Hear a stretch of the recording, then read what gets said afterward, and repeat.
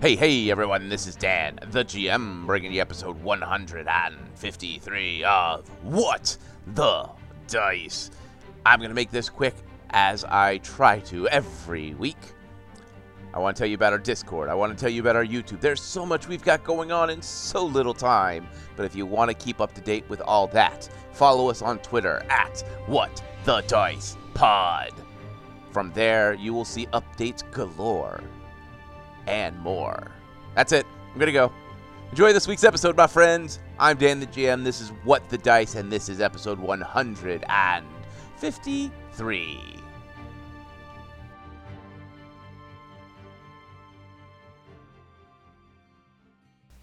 It is early morning as we lightly roll around in our bed in this inn that we have rented for nearly 2 years now. We give a long stretch as we glance out and stare off to the horizon line. The sun has barely started to break the horizon line, painting the sky in this golden amber. Then we have this feeling that someone is in the room with us. We reach for our dagger underneath our pillow and we quickly turn as we see the storyteller lighting the fireplace and sitting down in a chair, opening the book. Well, my friends. It seems as if I have awoken you. It was not my intent to startle you. Go on, put the dagger away. There's no need for violence. I'm here to continue our tale. I will not be at my campsite, as there is something pressing I must do. But my job and what I do is no concern to you, my friends. But the tale has much to do with you. Well, partly to do with you. Now, last we spoke, the adventurers were inside of Casimar's home. They've made it to the second floor, made contact with the Lich, and has had a chance to learn a little bit about whom the adventurers once were, but not how they became what they are today. Well, they have now gotten themselves into Everest's Arcanic Library. After dispatching with some troublesome fae, they're able to get a chance to look around and look for the scrying mirror that was described to them. Well, me friends, lay back, get comfortable, and hear me tale. In the last episode, you guys had a chance to talk to the necromancer using a scrying orb, he was able to tell you a little bit about what you are dealing with and where the crystals, in theory, should be growing. The idea, someone is trying to erase this Liaris Sylvan from existence by removing his history, or at least the knowledge of his history.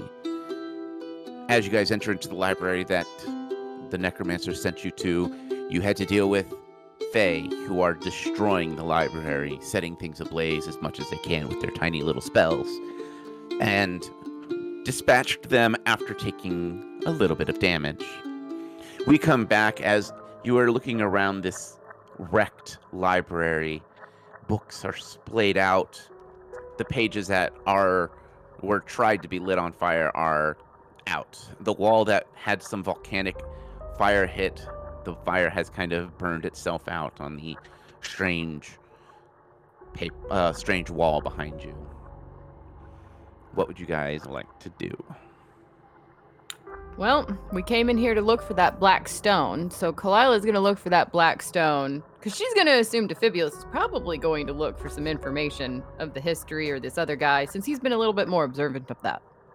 Indeed he is. All right, let me get some perception checks. 37. 41. We'll start with Defibulus. Defibulus, as you are poking around at the books that you see, a lot of them don't make a lot of sense. They're written in some kind of language you don't recognize. And then you come across a couple of books that are bound in black leather and written in some kind of dried blood. Do you have Knowledge Arcana? No. Okay. Well, as you look at the books, you get the willies of, you can definitely identify that this is written in blood, but that's about all you really can tell. You continue to poke around and you start to find adventuring logs. You see stories of Everest and Arak before teaming up with everyone else. Apparently, they were adventuring partners long before the group teamed up. They tended to run small little dungeon runs for historians and scholars, gathering up bits and pieces of history. As you continue to flip through it, you see that there's a point where Everest begins to study clerical spells. Looks like before that, he was just a fighter that liked to use a mace, and then he began to become more of a cleric and wearing armor. Where Arak was different. He was a warrior through and through. He swore by sword and shield, but swore by no god, until there was a point where Everest was heavily injured, and there was nobody around to help them heal. It seems as if after carrying Everest back to a cleric to be healed, it seems as if Arak promised that he would let no harm come to those he loved, and began to study the dark arts, leaning more towards necromantic abilities, using the idea of using raised skeletons as shields and distractions to help them get away if need be. Then you see that then they met Kazimar, who, as you look through the journals, the name Kazimar was written in. The original name was scratched out so that no one could recognize it. And you begin to see that Kazimar was a rogue and an archer, and one of the finest archers that they've seen. They convinced Kazimar to join with the promise of gold and riches, and it ended up being a lifelong friend after a bar brawl broke out. Then the last of the party joined what seemed like about a year later.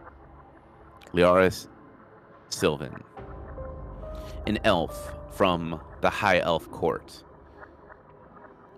A mage by profession, a sorcerer, but tended to lean more towards blade magic, using his abilities to enchant weapons to deal damage. He was a quick wit and seemed to have a way with the ladies that would even put a bard to shame. He was charismatic and eventually fell for a bar owner in one of the elven cities.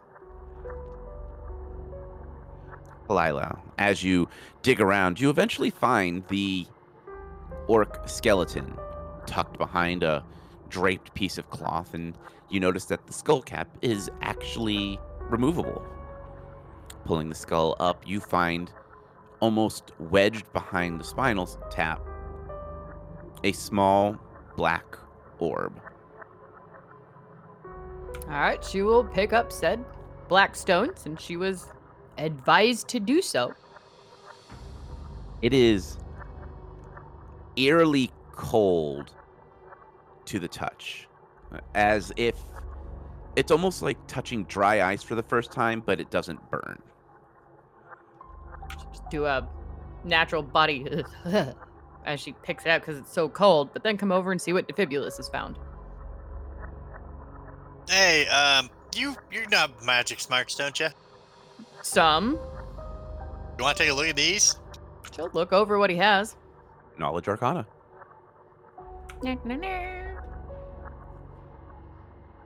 16. With a 16, you're not able to determine exact spells out of it, but these are Very, very basic necromantic spells. Things like, channel negative energy, cause harm, things of that nature. It looks like a I guess a low-level common necromantic spellbook? Amphibious gets a grimace. Hey, so you're saying I should become a gunslinging necromancer? I mean, you could raise some skeletons and then give them guns. Nah, I'm good. She goes, but, I mean, imagine the damage of that many guns. I mean, it's really tempting, but that means I also have to maintain those guns. Yes, and carry that many bullets and black powder or gunpowder or whatever it is that you carry. Can you imagine that many wild shots? Oh, it'd be amazing. She goes, well, I found the stone we were looking for. Oh, really? She'll hold it up and show him. It's really cold to the touch, but I'm good. You can keep it. I figured. So, we have the stone, and we need to take it to the mirror, which he said was where again? In the, I believe, next room, because he said the library was between his room and Grist's room. yes. So it should be the one next down the hallway. Anything else you want to read, since we can't, would be wrong of us to take any of the books here? Not, I mean, how would he know, but...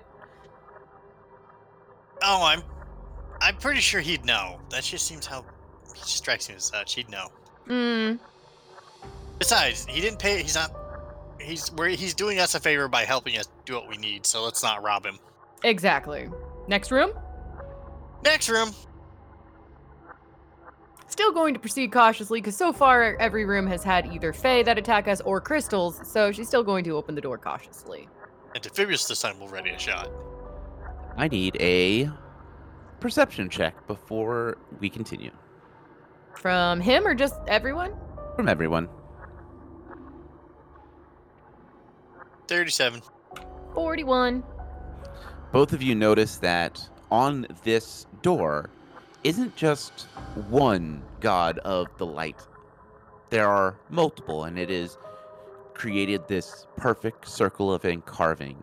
The door is actually producing a faint white light, and you feel protected as you come near it. You try the door handle, and the door is unfortunately locked. Kalila will pull out the skeleton key and go, while she's pulling out the key, going, polar opposites. We've got a necromancy god down there, and then she'll call out, because, I mean, if you want to make me roll religion, but I'm assuming she knows some of the good gods. Yeah, you would know their symbols at least. It would be common knowledge. She goes, but this one has this god, this god, this god, and this, or however many there are. I'm assuming 5 because it's a circle, Yeah. But whatever. Name the gods. She goes, how polar opposite. Hey, Key, can you open this door? I am a skeleton key. I can open all doors in this manner. I was just being polite and figured I'd ask, but can you open this door, please, for us? Yes. You still have to stick it in like a normal key, though. She will hit the key in. You hear the door click open, and you are able to push it open. Inside, this room is decorated pretty sparsely. You see a comfortable-looking large bed with a white canopy. You see an area where there's a large bay window that looks out towards the ocean area, and you can kind of see the moon off in the distance and the forest spread out. And in the center of it, you see a place where someone who would be able to kneel and pray. You see religious scripts lining the walls, and you see religious symbols of light gods decorating different sections. Walking in, this room feels very calm and very quiet, almost like walking into a monastery. Well, no fae in here, huh? I suspect that door probably kept them out. Yeah, I'm going to make the exact same assumption. But she will look for the mirror that is obviously missing a stone. As you look around, you find a small handheld mirror. Something akin to a makeup mirror. looking it over, you see that there is a strange... The way it is cut and the way the glass is smooth and super reflective, almost as if it is made of silver. Looking around, you see that in the handle itself, it is carved out to accept a circular stone. All right. Well, if I believe I remember the directions right, it was, put stone in mirror and then think happy thoughts about, was it Leoris or Everest? It's Leoris. All right. Well, Kalila will try. She'll put the stone in there and then hold the mirror in both paws and close her eyes and focus on the name Leoris Sylvan. After a few moments of focus, the silver begins to ripple, and you can see a young human. His hair is long and golden, and he is wearing robes of solid white, and you can kind of look past him, and you can see that it is this exact room, almost exactly the same. He is kind of futzing with the mirror and sets it down before he sits on a stool. And you see Everest, and he is wringing his hands nervously, and he kind of looks at the door, and he takes a deep, slow breath. Well, I feel as if Leoris wants to leave the group.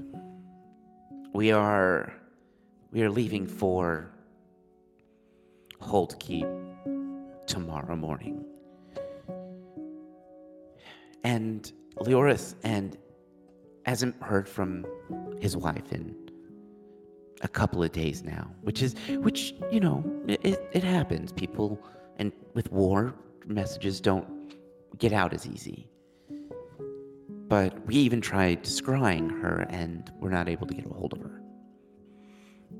He seems to be slowly pacing back and forth.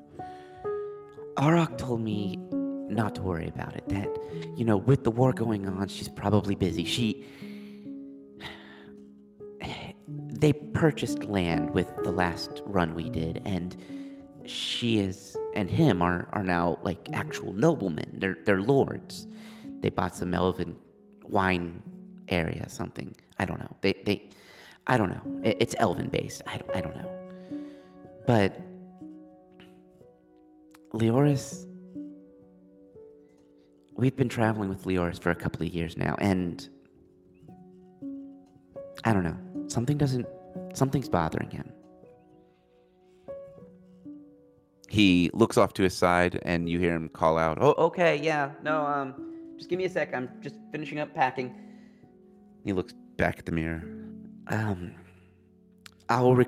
will scry more later.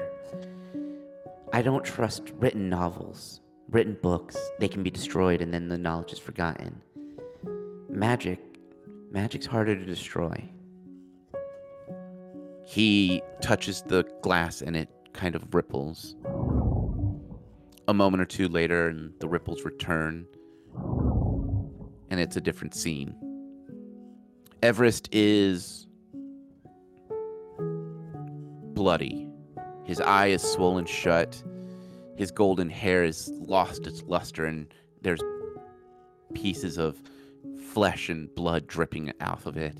His once beautiful white robes are now stained in different colors of blood and viscera.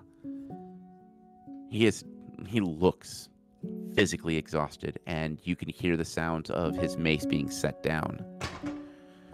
Okay. We survived. Barely. We're back at Holt Keep, and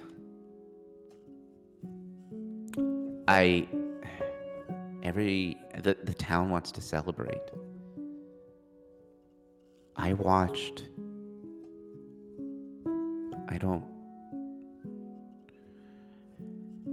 We watched Oric's family get beaten nearly to death. I watched my old master being tortured, and the name is garbled and staticky, and we watched his pet get killed. But worst of all, Liaris, he watched his wife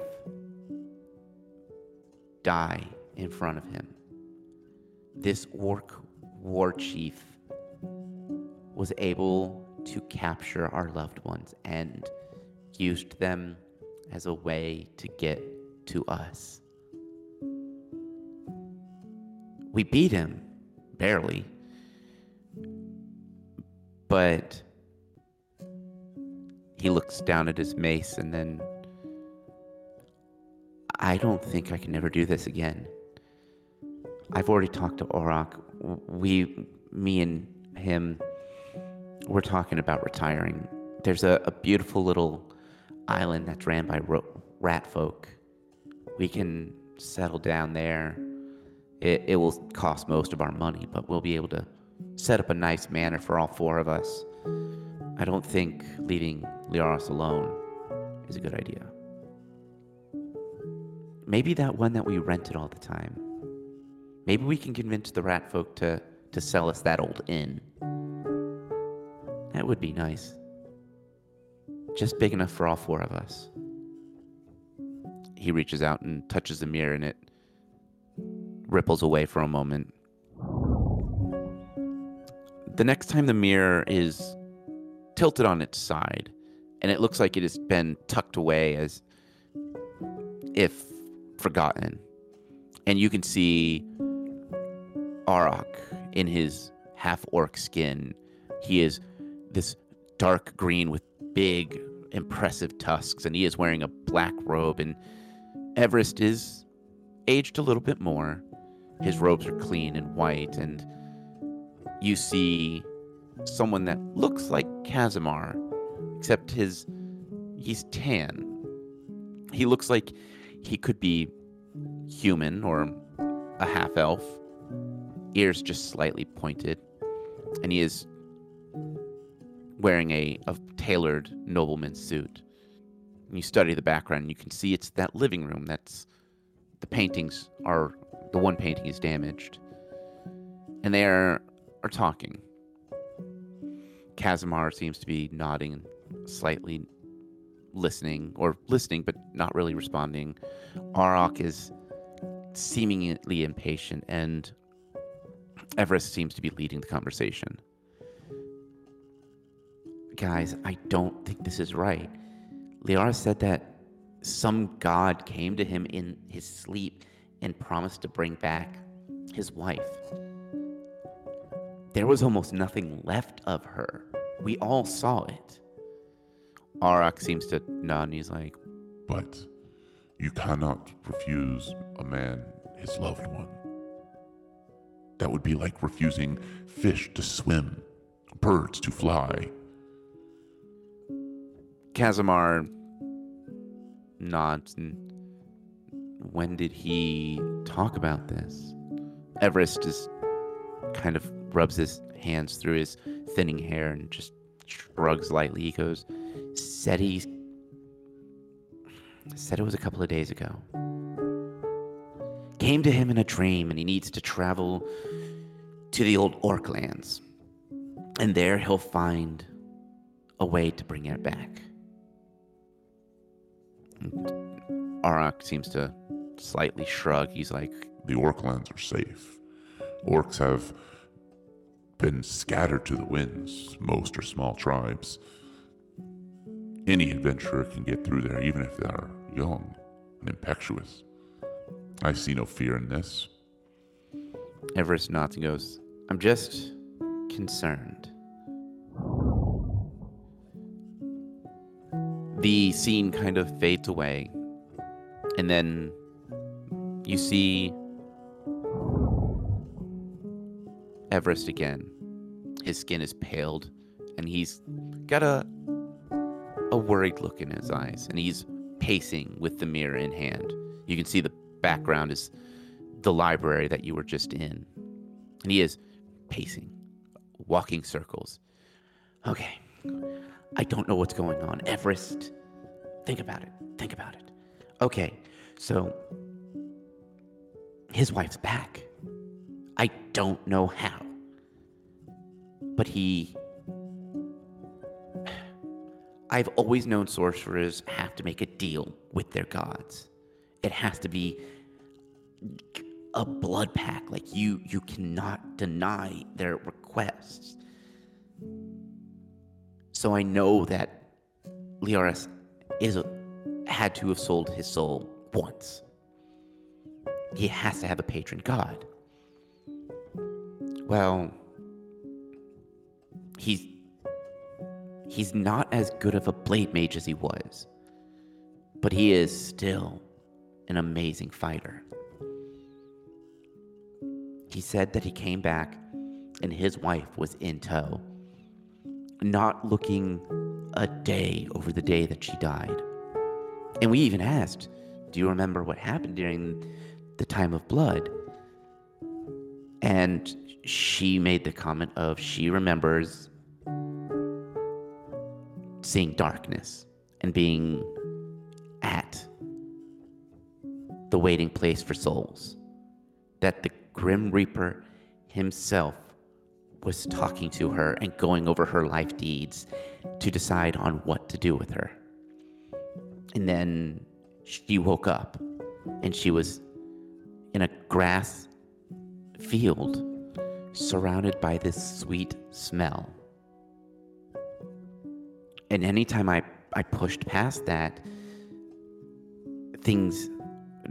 I couldn't get answers. I noticed that their wedding rings are different. Apparently it's a flower of some kind. I don't know. I didn't recognize it. He stops for a moment and shakes his head. Something's wrong. Something is wrong. The mirror fades out and seems calm for a moment. And then it comes back and you see an elf. He is tall and statuesque. His ears are very tall and pointed, and he has a few a few earrings in his ears, and he's in this very fancy outfit. His skin is just slightly tanned, as if he'd been out in the sun and gotten that perfect golden tan. You can tell just by the gold hue in his eyes that he is a high elf. Next to him stands another tall, statuesque woman. Again, high elf. Her hair is long and in a single braid, and her hand is wrapped around this other elven hand, and you can see Everest pacing. What do you mean you've been offered to be a king? No one just offers to be a king. Leora seems to have a coy smile to him. Well, when you worship the right gods, anything is possible. I will be packing my things and leaving. I've already signed my way side of the manor off to Casimir. We all know we've chosen our own blessings from the Day of Blood. He just slowly turns and he stops. We're all damned in our own way. At least I will be happy in mine. And he walks off. You hear the door close. And you see Everest staring at the door before the mirror fades away, returning back to this high polish silver. I'm assuming Defibulus was able to watch and see in the mirror too. Yes. Defibulus kind of furrows his brow after listening to all that. Yeah, Kalila's ears are definitely not pointed up. Not fully flat, but they're resting like something's unsettling. She goes, I kind of agree with Everest. Something's not right. Well, I have my suspicion on what happened. Bone God? Bone God. Yeah, I had that suspicion too, but I didn't think he was a forgotten god up until recently. That happened how many years ago?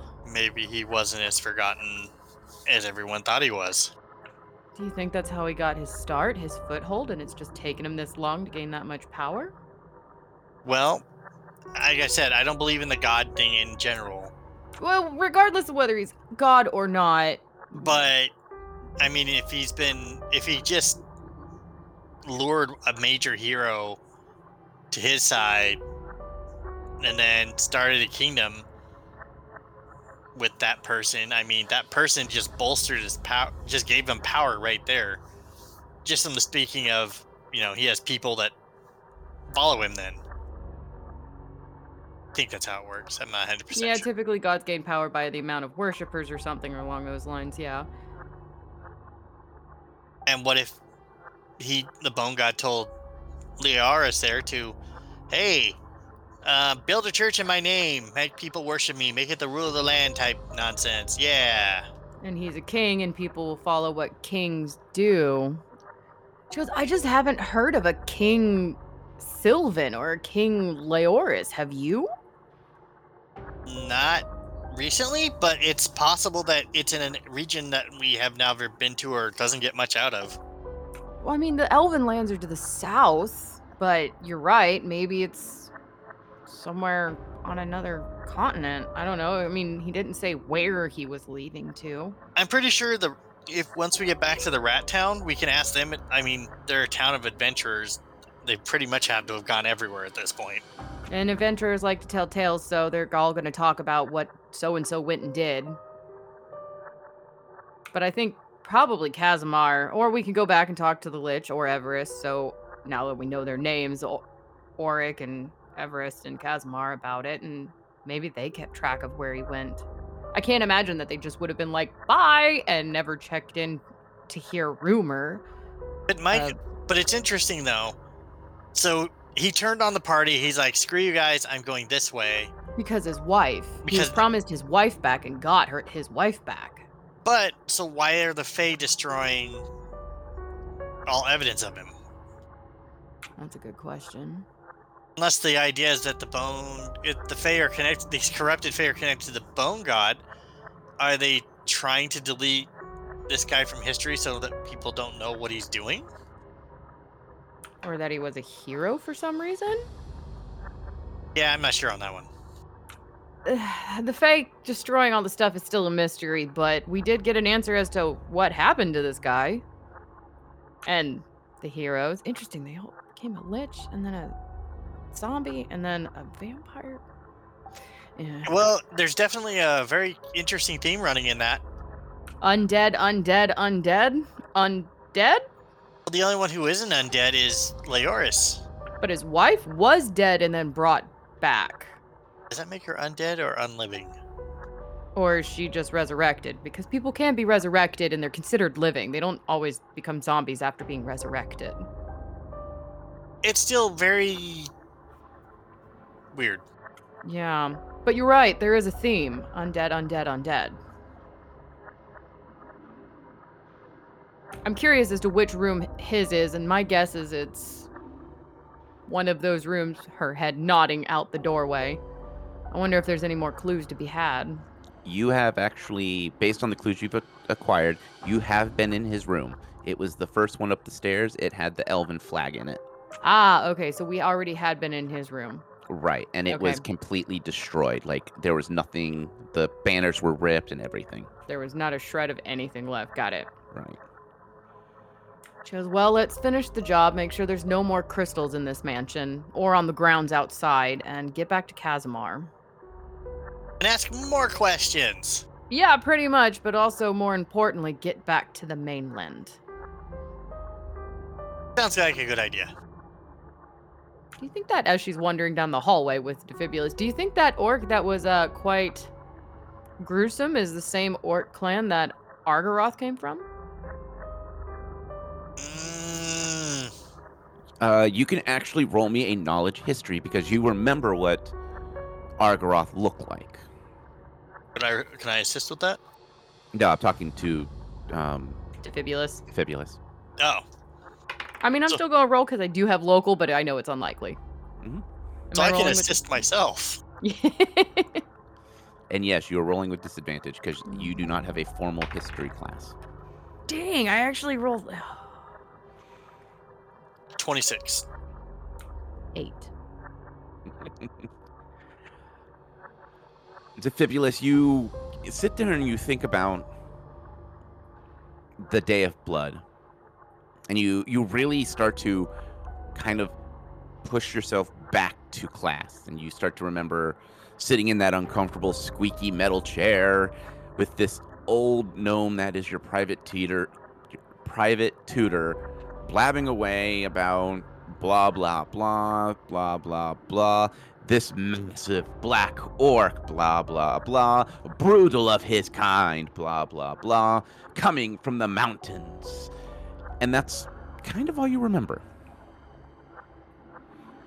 Well, I probably should have paid more attention to that class, come to think of it, but she was so boring! Yeah, I know. Too bad we don't have Clyde here, considering. Wait. Oh, I don't know. His family line came from Hold's Keep? You had the same teacher?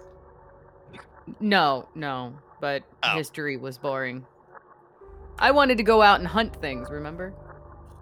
That's right. But where was Agarok from again? He is a fire orc. He was red. Yes. Based on the description you remember, the description of this orc made him to be a obsidian orc. One that comes from higher mountains with more volcanic area. They tend to dwell in dried up volcanic vents and are vicious fighters. So it wouldn't be too far-fetched to say that Agarok could have been from the same clan. No, because he was a red orc. Oh, okay, I didn't realize he wasn't actually a red orc. I thought he was just like, that was a clan color type thing. Nope, he was a red orc. Not the same clan. Could have lived on the same mountain? I don't know. Fair. But down this hallway. Yep, down the hallway.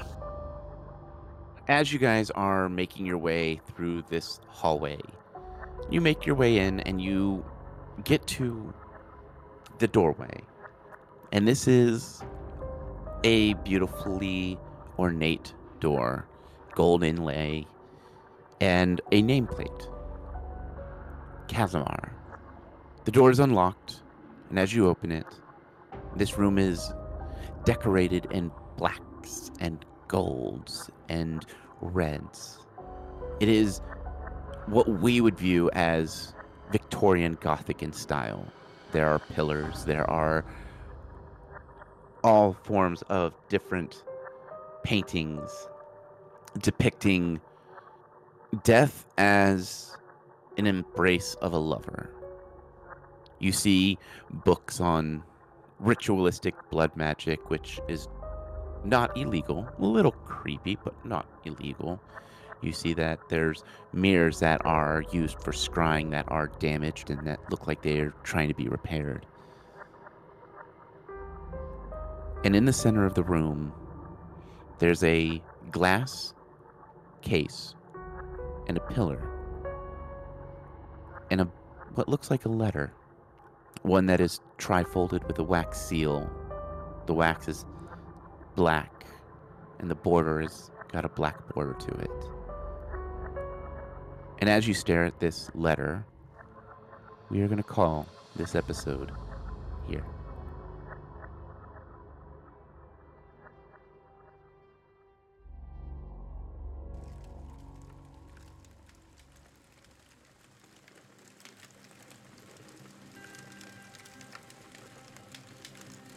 Well, me friends, it seems as if this little adventure, this mission that Kazimar has sent the adventurers on, has brought up more questions than answers. Like, how long has the Bone God been around? How long has he been active? Well, on top of that, why are all these old heroes from the Day of Blood blessed or cursed with the life they have.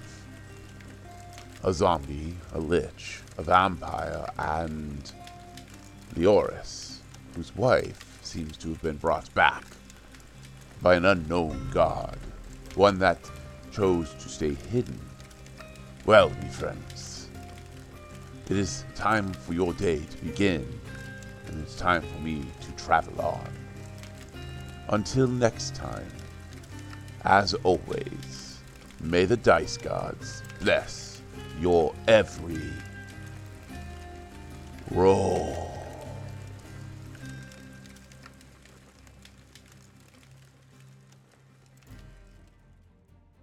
We here at What the Dice would like to thank Paizo for creating Pathfinder, Epidemic Sound for our music, as well as Sirenscape for our sound effects. If you would like to reach out to us, you can do so on Facebook at What the Dice Pod, Twitter at What the Dice Pod, and of course email whatthedicepod@gmail.com. And if you liked our little adventure, please share us with your friends and rate and review us.